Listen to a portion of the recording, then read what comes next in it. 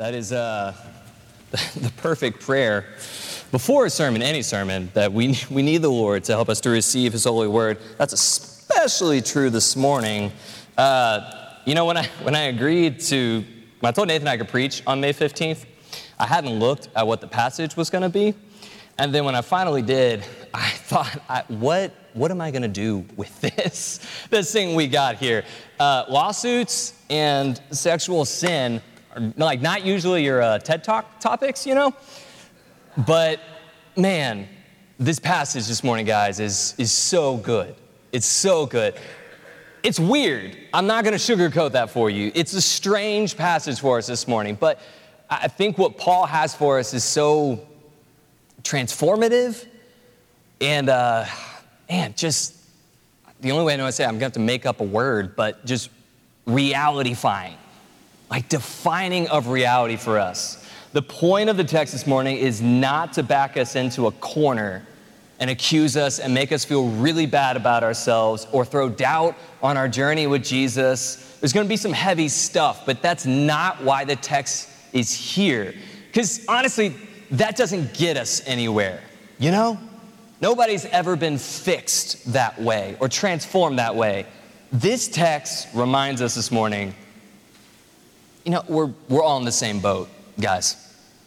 We're all surrounded by a world that does not help us believe Jesus is more real at any point. And honestly, my own mistakes on the individual level don't help me in that cause either. There's a lot pushing against me believing more into Jesus in this world. There's a lot pushing against you, and we are all in the same boat on that. We need something to jar us out of the, debasing, lame, dissatisfying, what Ray Ortlund calls unreality of this world.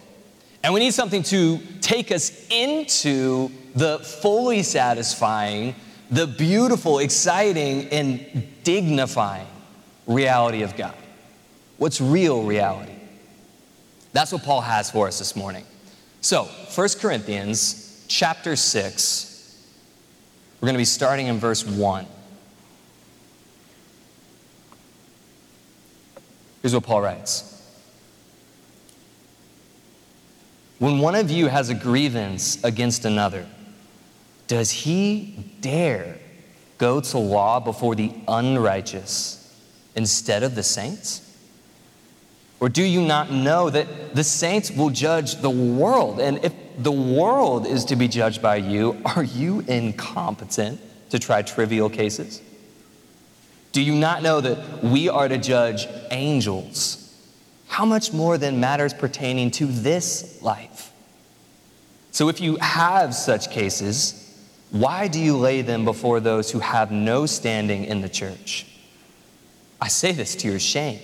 Can it be that there is no one among you wise enough to settle a dispute between the brothers, but brother goes to law against brother, and that before unbelievers? To have lawsuits at all with one another is already a defeat for you. Why not rather suffer wrong? Why not rather be defrauded? But you yourselves wrong and defraud even your own brothers. Or do you not know that the unrighteous will not inherit the kingdom of God? Do not be deceived. Neither the sexually immoral, nor idolaters, nor adulterers, nor men who practice homosexuality, nor thieves, nor the greedy, nor drunkards, nor revilers, nor swindlers will inherit the kingdom of God. And such were some of you. But you were washed. You were sanctified.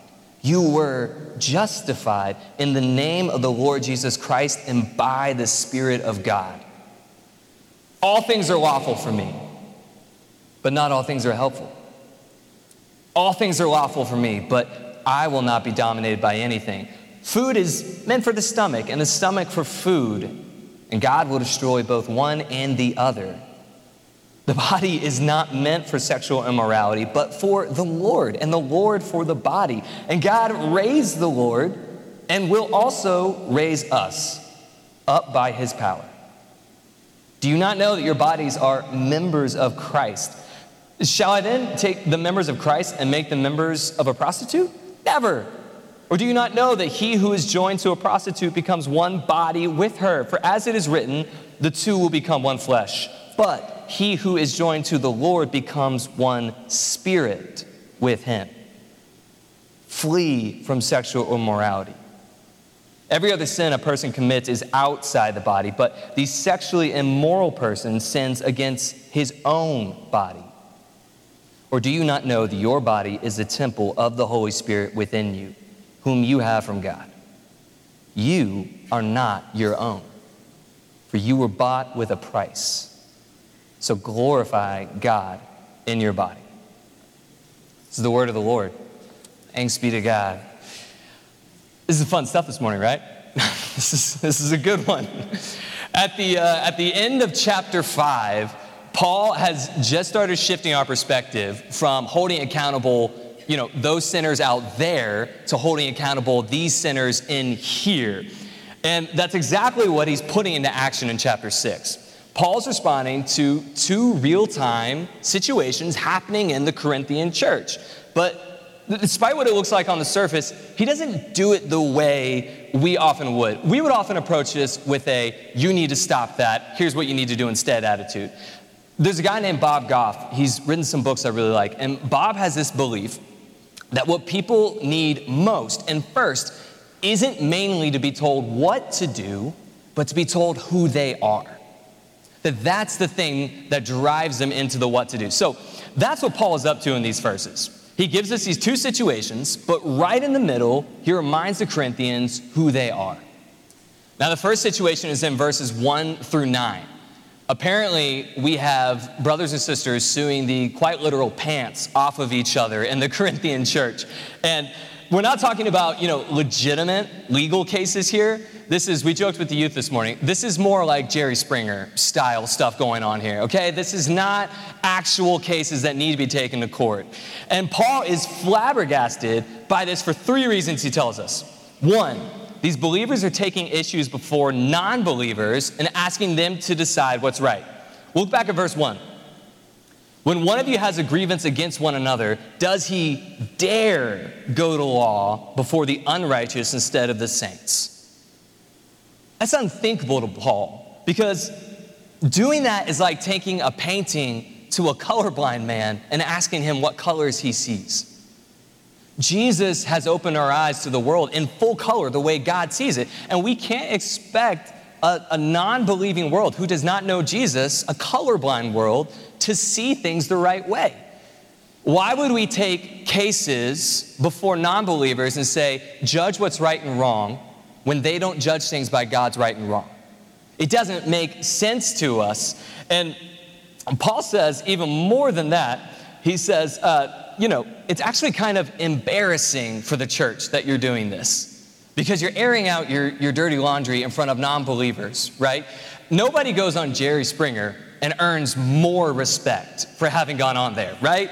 Like, nobody walks away a winner on Jerry Springer, really. You go on there and you guys watch it and you think, you really couldn't have solved this by yourself? And that's where Paul takes us next. He says, this is mind-blowing to me, in verse 2, or do you not know, this is crazy, that the saints will judge the world? And if the world is to be judged by you, are you incompetent to try trivial cases? Do you not know that we are to judge angels? Paul says we as Christians are one day going to rule with Christ, the ultimate judge. With him. Guys, look at the people on your right and your left. That person is going to judge the world one day with you. Does that scare you?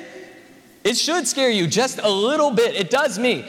I'm 29 years old. Here's a confession for you. I'm 29 years old. I own a house. I still struggle with righty-tighty, lefty-loosey. It does not make sense to me. I am almost 30, and I still figure out which way a bolt is supposed to turn by trial and error. I'm just like, it's not going that way. I guess I'll try to swing it that way. And God says, I, with you, am going to judge the world one day. That's a frightening idea to me. I don't know how we're going to get there. I don't know all of what that means, but Paul is really clear about one thing. If we're going to be presiding over even the angels' cases one day, we've at least got to start figuring out things of way less consequence that we face here and now. But then Paul gets to the heart of it. In verse 7, he says, to have lawsuits at all with one another is already a defeat for you. Why not rather suffer wrong? Why not rather be defrauded? This is so not our culture. We live in a, I got to look out for me because nobody else is going to culture. We live in a, it's just good business. It's not personal. The ends justify the means. God helps those who help themselves. That's the environment that we live in. We aim for doing what's right, but most of the time we'll settle for what's best for me along the way, if it comes down to it. That's where we'll land. Because when it comes down to it, for all our high aspirations, it's either they get what they want or I get what I want, and I need to make sure that I get what I want in this world. Guys, these lawsuits in Corinth weren't really about justice. They definitely weren't about reconciliation. If that's what it was really about, they could have solved this thing with just a few people behind closed doors, clean and easy, and would have gone easy. But that wasn't it. No one goes on Jerry Springer to get justice. Yes? You go on Jerry Springer so that you can be proved right, the other person proved wrong, and you can get whatever you can out of it, whether it's justice or not. That's why you do that kind of thing. And that's what the Corinthians were up to here. That's what Paul gets at. At the end of verse 7, I don't know if you notice this, he says, why not rather suffer wrong? Why not rather be defrauded? But you yourselves wrong and defraud, even your own brother. The church in Corinth was divided by arguments between brothers and sisters who went about these situations just like the world around them. And Paul says that is a defeat for them. Wonder how Paul can say that. Why is that a defeat for them to have legal issues going on? Isn't that just looking for justice? Isn't that fighting for what's right? Paul says it's a defeat because he says the way they're doing this and their heart behind it is not living out the gospel, not living out the truth of what Jesus has done for us in the gospel. Guys, how can the world out there believe in news that we call good if it's not even good enough to change how we do things in here? Why would the world believe in a Jesus who takes on the consequences and sins of other people if we're not even willing to let things go ourselves of way less consequence? How can they believe in a God of compassion and forgiveness when we go about our lives cutthroat and bitter? The power of the gospel is not mainly in, spectacles and miracles and signs and huge crowds of people gathering around to hear somebody speak. That's not where the power of the gospel primarily is. The power of the gospel is in these seemingly insignificant, often overlooked changes in a Christian's life as they start to be aligned with the gospel. Alan Redpath was a really famous British commentator, and he said this: it is a tremendous moment in a Christian's life when he can honestly look up into the face of God and say, yes, Lord, you are right and I am wrong. When he stops arguing with God and drops the controversy. That is the thing for which God has been working in your life and mine from the very moment of our conversion. It's every day, over and over, saying, Lord, your way is right. Help me live like it. Help me make the gospel believable by the way I do things. And that's where change comes. If you guys want to cause waves for Jesus at your work, put this into action. You want to cause waves, be passed over for the promotion and be joyful in it regardless. You want to cause waves at work, let somebody else take credit for your work and get the glory for it and receive that with grace and be okay with it. If we want to transform the way our families interact with each other to look more like the gospel, we got to be like this. We got to start living with this mindset. Let things go. Be patient and willing to bear mistreatment with grace. If we want to be part of a church that looks and feels like the gospel. We got to do more of this. Don't let an argument be the end of the story. Don't hold on to old hurts. Put the unity of the family over getting even. So the Corinthians thought winning, even when you're wrong, was worth tearing apart the family. Paul said losing even when you're right is worth keeping the family together. Because you know, in the end, there's a God setting every record straight. So that's situation number one. We're already in fun territory.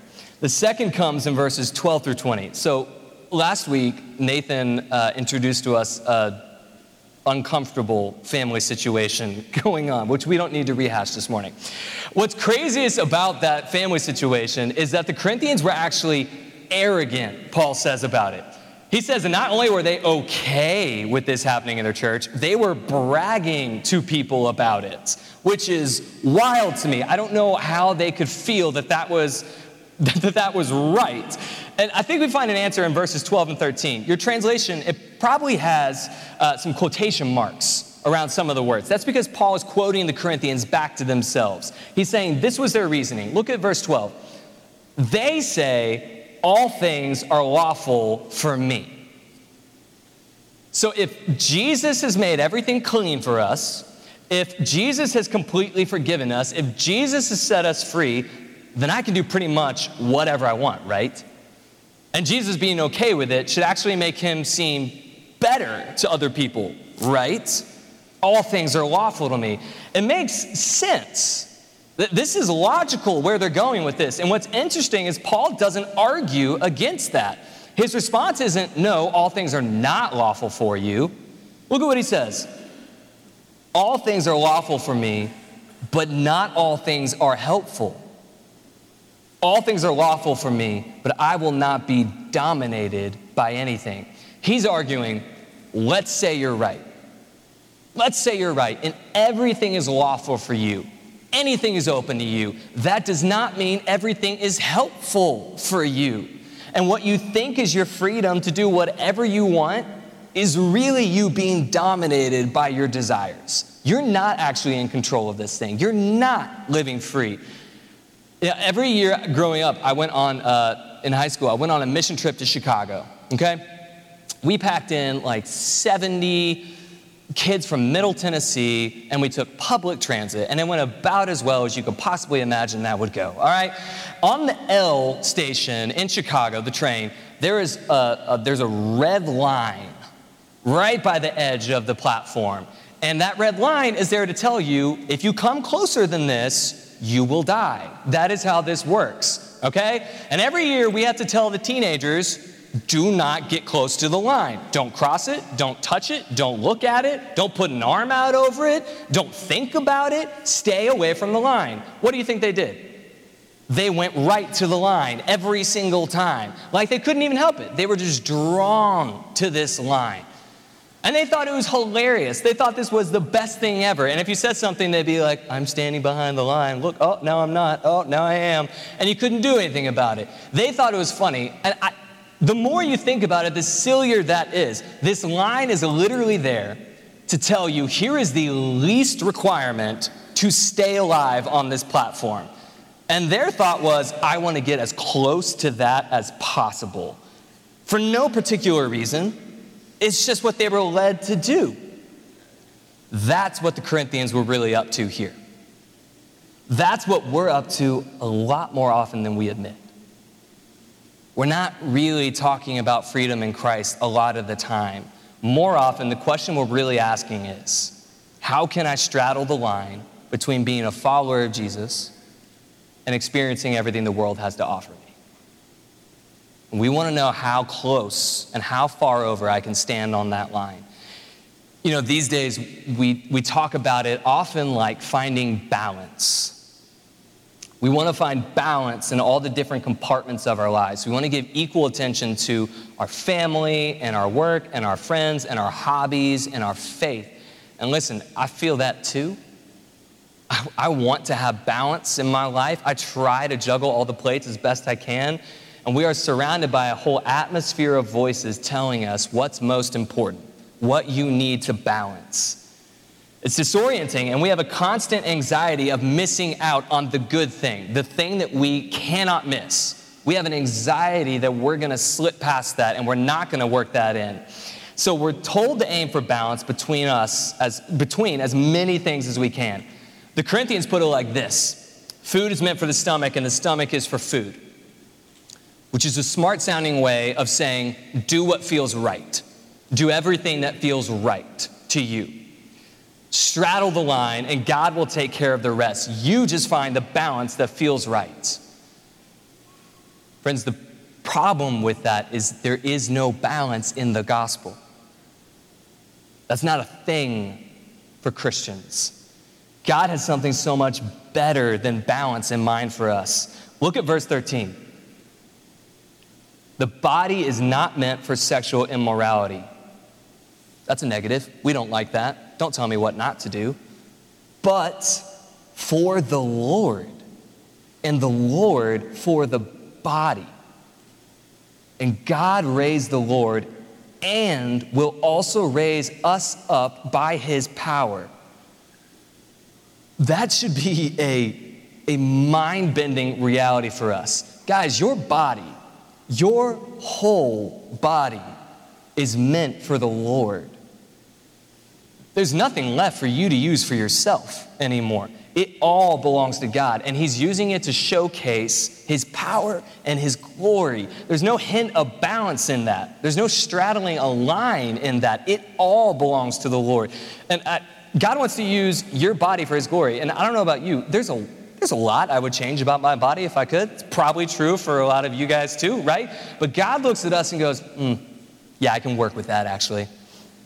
That I can do something with. Our world says we have a body for our enjoyment, so we can do what feels good. And that sounds great at first, but that's as far as it goes. It's just enjoyment. And then it ends there, and we're left looking for something more than that, repeatedly. And so we fill the void again and again with what feels good, and then we're left again with the void over and over and over again. It's an empty way to live. If everything the world has to offer me, if the best I can hope for is to get as much pleasure as possible in this world and then die, what a lame way to live. That does not sound like the choice I want with my life. God gives us way more dignity than that. He wants to use your body to make the world see how incredible he is. He puts eternal worth into your body. He makes you part of his spiritual body. He doesn't leave you to be a junkie addicted to the next good feeling thing over and over again, whatever the moment tells you. God does not treat us that way. He has more dignity in store for us than that. He sets you free, and he gives you something higher to aim for than that. The question is not where the line of freedom is, where the edge of that freedom ends. The question is, what is closest to the heart of Jesus Christ? That's our question now. And this is a radical shift for us. I know it is. It's a constant radical shift. We have been living in, 2 dimensions our entire life. Everything happens on this plane, and then Jesus comes along, sticks another dimension right in the middle of that and says, actually, we're living in 3 now. And that's disorienting. We got to figure out, how do I operate in this new reality? Because there's a whole other thing to consider now. We live as if the consequences for our choices with our body only affect us and maybe a few people around us. And Jesus says, actually, everything you do is done in unity with Christ. Right? That's what Paul is trying to get across in verse 15. He says, do you not know that your bodies are members of Christ? I know this is rough, but shall I then take the members of Christ and make them members of a prostitute? Never. Or do you not know that he who is joined to a prostitute becomes one body with her? For as it is written, the 2 will become one flesh.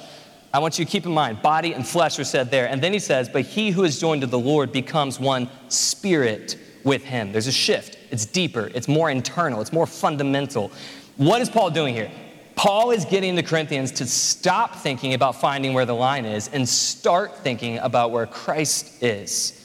He could have easily said, hey, Don't spend your nights on the corner, guys. Just don't do that. That should be a no-brainer, but I'm going to have to tell you, don't do that.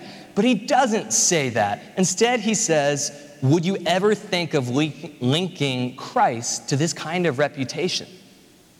He turns the question on them, and guys, I know the answer for all of us is no. I would never willingly link Christ to that kind of reputation. If you put it in those terms for me, I know what choice I would make every time. The problem is, we've been in two dimensions, and Paul is trying to get us to see how this consequence, the ripple effect of our actions, go beyond us and into Christ's name, into Christ's body. Look at verse 18. Flee from sexual immorality. Every other sin a person commits is outside the body, but the sexually immoral person sins against his own body. Or do you not know that your body is a temple of the Holy Spirit within you, whom you have from God? You are not your own, for you were bought with a price, so glorify God in your body.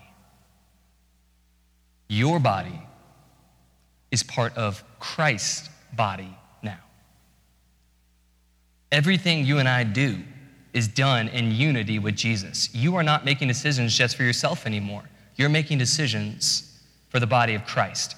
And we might be okay with giving, the bare minimum to ourselves, all right? I might be fine with eating peanut butter and jelly every night of my life when I'm at my house by myself. But if I invite friends over, you better believe I'm gonna give them the best that I have to offer them, right? And I think all of you would do that too. If I walked into someone's house and they served me PB&J, I'd probably be fine with it, but in the back of my mind, I'd be thinking, wow, you really pulled out all the stops for this one, didn't you? Right? We give our best when we're doing it for somebody else. That's how Paul wants us to start living. You don't have to be told where the line is in that situation. You just give it everything you have. And Paul says that's what it looks like to live for Christ. Not for yourself, but for Christ. So give it all you have. Guys, we cannot make peace with our little pet sins. We can't be okay with the bare minimum. We can't be okay with living a life that's like 1 foot on the gospel and 1 foot in the world. We can't be okay with settling for anything less than everything God has for us and deserves of us, which is fortunate for us in the end, guys. This is for our benefit. And if you don't have the strength to make that change for yourself, if you don't have the heart, if you aren't even sure you're worth that much, you're in good company. And let Paul remind you of one last thing.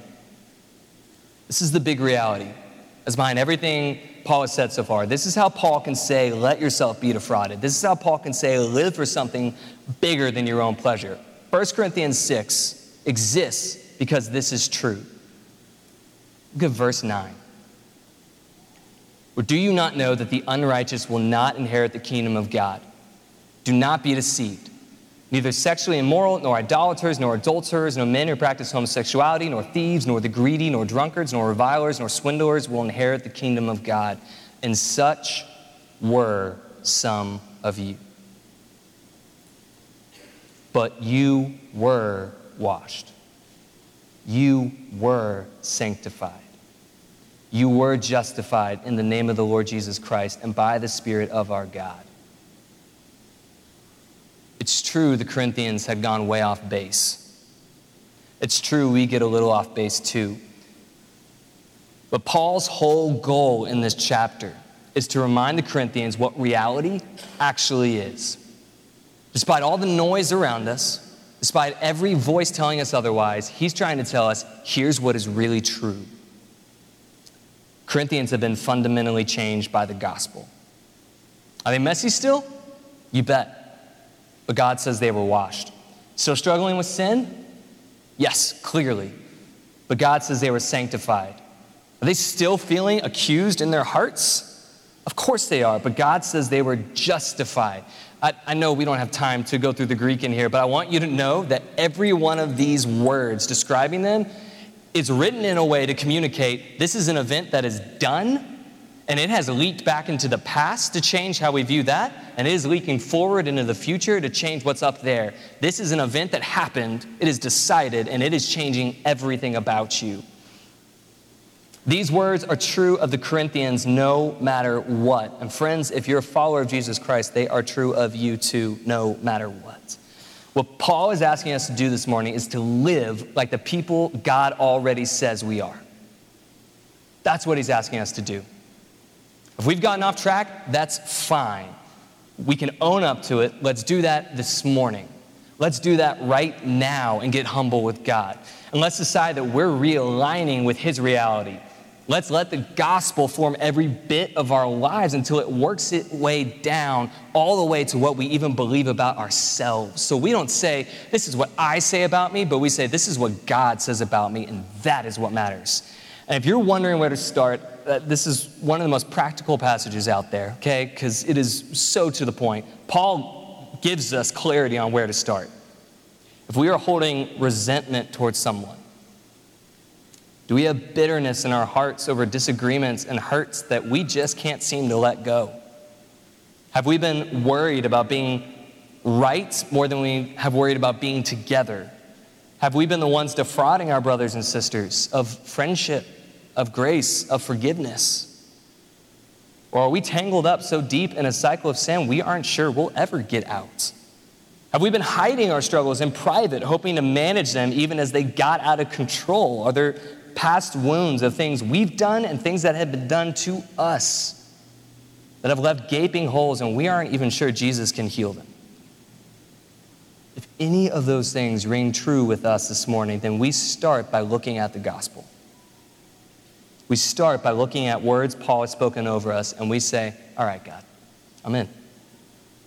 Whatever I have to do, whatever I have to change, I'm in. I want to do things your way. So we go in the argument. Go give forgiveness. Go ask for grace. Go throw a light on your struggles to someone. Go take the risk of letting someone else see your weaknesses and wounds. It's funny to me that we as Christians enter this thing admitting we're sinners, and then we spend our whole lives trying to pretend that we're not anymore. It makes no sense, friends. We're free to live like the people Jesus says we are and be honest about what's the space between those two realities.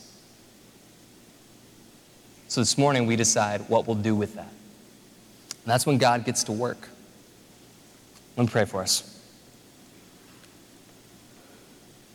Father, your gospel is the bigger reality. Bigger than us. Bigger than what we think. Bigger than what our world says. Bigger than what we believe. There is reality behind that. I pray for my friends here at Woodmont that they would press in to what you say is true. And they would find you faithful to work in that. We ask this in Jesus' name.